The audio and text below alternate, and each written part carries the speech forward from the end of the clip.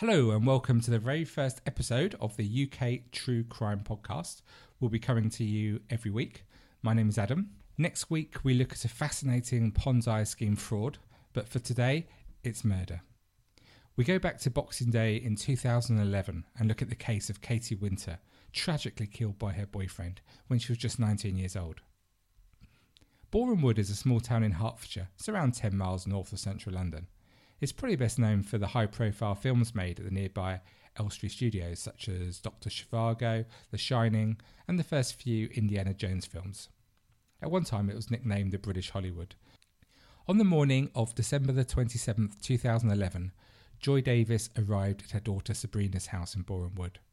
Her youngest daughter, Catherine, known to everyone as Katie, had been babysitting for Sabrina's two young children. As Sabrina had left the house the night before, her last words to Katie had been, "Lock the door and don't let anybody in." As she approached the house just before 8 a.m, Joy saw blood on the door. She could hear her grandchildren, who were aged just 3 and 4, chattering inside the house as she arrived at the door. When Joy called their names, they ran towards her, but they were shouting, "Grandma! Grandma! Katie's dead!" We can only imagine how Joy must have felt at that moment. It must have been utter disbelief. It got even worse as Joy moved even further into the house and saw bloody footprints. As she hurried towards the kitchen, to her utter horror, she saw Katie's feet poking out from under the doorframe. Inside the kitchen, she was confronted by a scene that must have been something from a horror movie for her. Her daughter, Katie's body lay against the fridge covered in blood. Joy tried to lift her, but she was already cold and stiff. Katie had clearly suffered a violent death. There was no sign of a forced entry, which suggests that Katie knew her attacker and had opened the door to let them into the house. The killer must have known that Katie was babysitting young children, and they were happy to leave them locked in the house with Katie's body overnight, knowing the gruesome sight that they would be confronted with in the morning. I mean, what sort of a cold-blooded person could do this? It's really hard to understand. It was found that Katie had died from a severe wound to the neck and a stab wound to the stomach that had penetrated her vital organs. She had 13 significant stab wounds and 23 in total, some of which were defensive injuries, especially to her right hand. This is a clear indication that Katie knew what was happening and she was being viciously stabbed, and she tried desperately to protect herself from her attacker. This is a clear indication that Katie knew what was happening as she was being viciously attacked, and she desperately tried to protect herself. Katie's death, it came as a terrible shock to all who knew her. Everyone, without exception, spoke glowingly about what a lovely girl she'd been. People spoke about her shy nature, described how she loved spending time with her family and friends. She had a wonderful sense of humour. Katie loved to dance, and she danced whenever she could. She was very artistic, and she drew in a wonderful way. She regularly attended church every Sunday. She didn't drink alcohol, and she didn't go out partying. That wasn't the sort of girl she was. At the time of her death, Katie was studying a 2-year foundation degree course in illustration at West Hertfordshire College in Watford. This is where she first met a 19-year-old man called Tony Bushby, who 6 months later would kill her. So who was this Tony Bushby? Tony lived with his mother and siblings nearby. His family had split after his father left home when Tony was back at primary school. He was shy and quiet, and Bushby's main passion growing up was karate, and after training for most of his life, he'd reached black belt status. He aspired to become a full-time instructor in the martial art, although at this time he was working in a local Holiday Inn. Michael Hollingbury was the owner of the Orkei Kai Karate Club in Boreham Wood, and he taught Bushby karate for a number of years.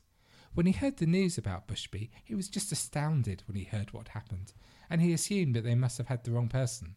In fact, nobody who knew Bushby could recall him ever showing any signs of violent behaviour. Bushby had first met Katie at college in Watford.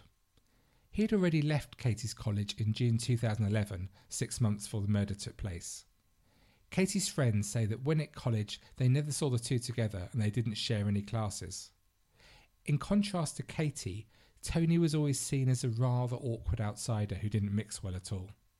But in April 2011, Tony asked Katie out and they went on their first date to the cinema. So how did that relationship continue to develop after college? Well, as for most teenagers, the answer is social media, and more specifically in this case, it was Facebook. Bushby actively pursued Katie via Facebook. Katie's friends and family say she was very secretive about her relationship with Bushby, and she didn't want to say too much about it. Now, this is surprising knowing Katie's open manner, and also that most teenagers, they share almost every detail about their first real boyfriend with their close friends. It's suspected that the reason she was much more guarded was due to Bushby, who had told her to keep details of their relationship a secret. So, even at this stage, had Bushby decided that he was going to kill Katie? Katie did share with her closest friends a little about the relationship. She told them she loved him, but she gave the impression they didn't see each other much face to face. Instead, their communication was mainly electronic, speaking primarily through Facebook and texts. When they did meet, they didn't go to the standard teenage dating activities that you or I might have gone to, such as seeing other friends, parties, bowling, or just hanging out, cafes, coffee shops, other public places. Instead, they met at a private and secluded clearing in the forest, where they would just talk and kiss. So how did a loner like Bushby manage to get so close to Katie? Well, quite simply, he deceived her.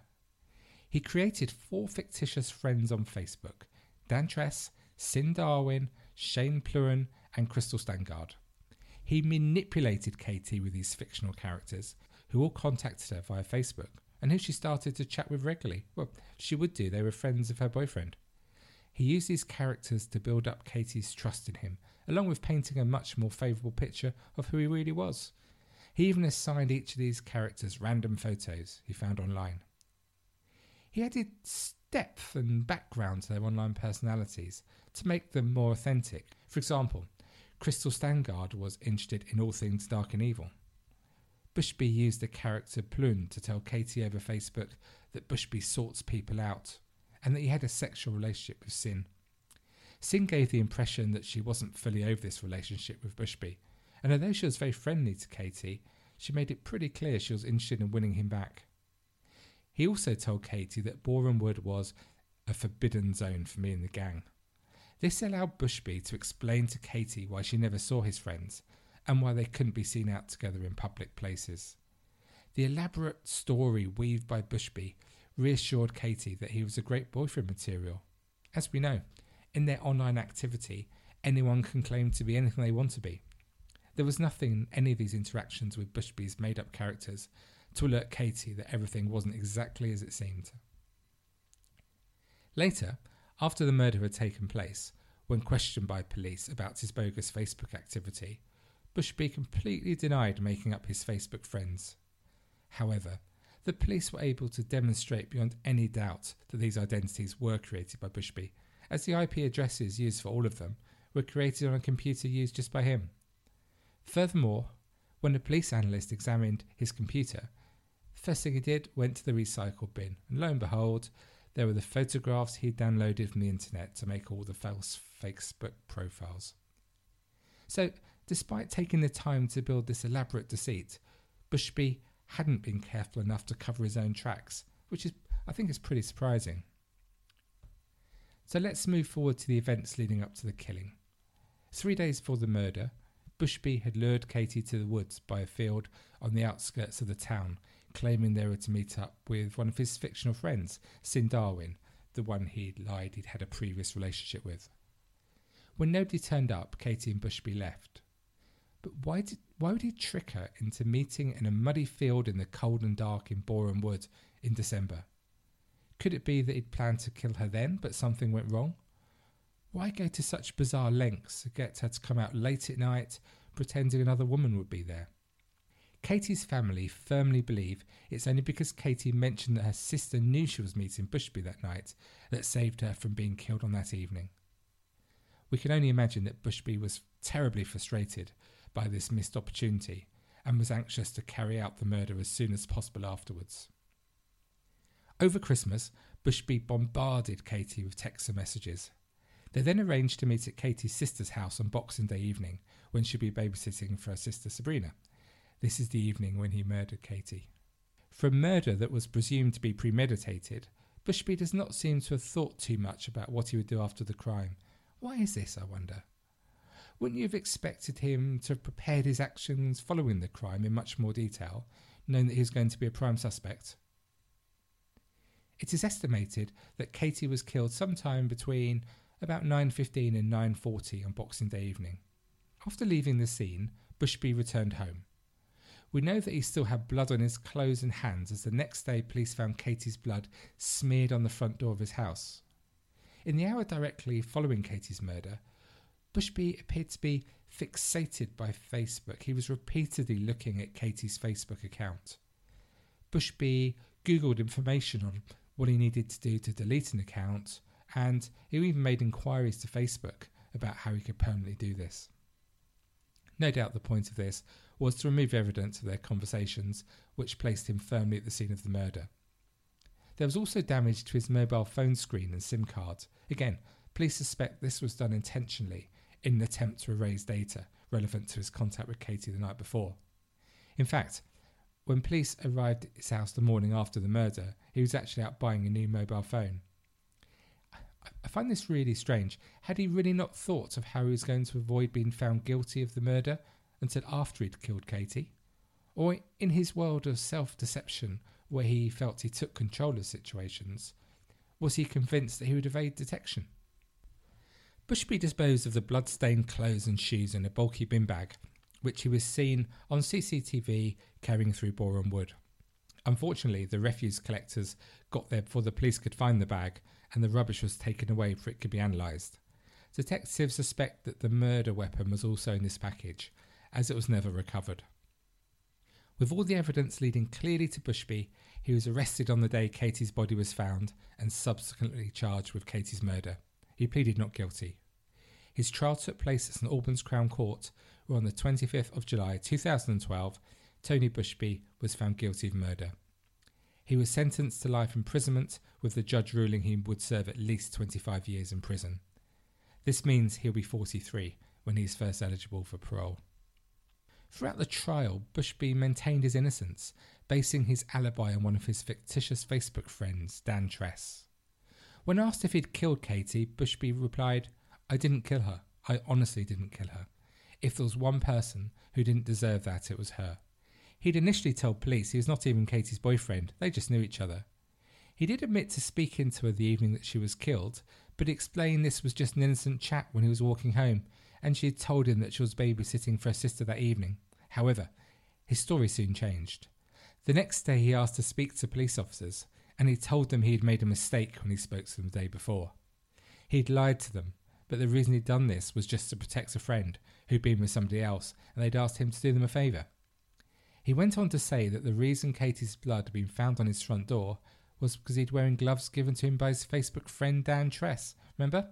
Mr. Tress, one of the fictitious Facebook quartet. Remember him? Bushby told police on the evening of Katie's murder he'd been sitting in a car with Tress, who had given him the gloves because his hands were cold. When asked why Tress would possibly want to kill Katie, Bushby said he didn't know. Again, it's just so hard to understand how Bushby thought that this change of story could possibly be accepted by police or anybody else.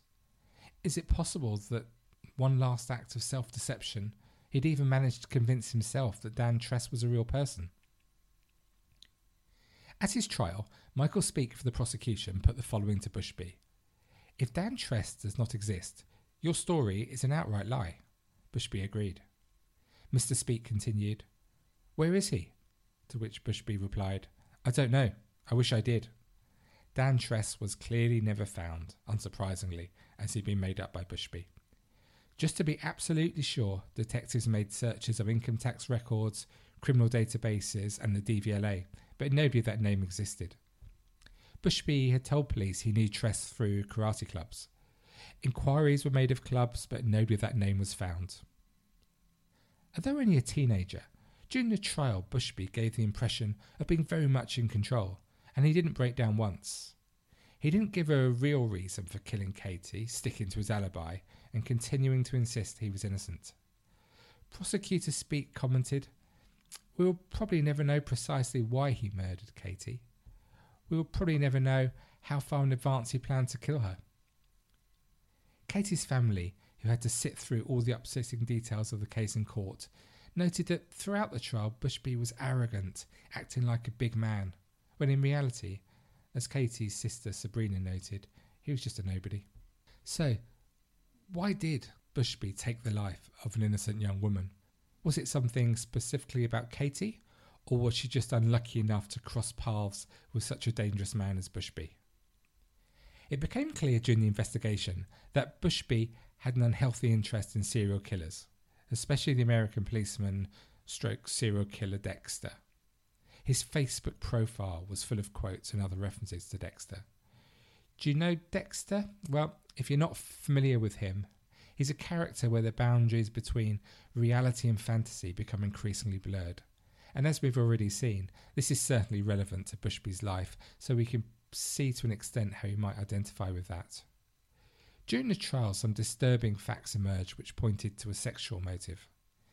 It transpired that during his Facebook conversations with Katie, Bushby was also watching rape porn and submissive black girl porn.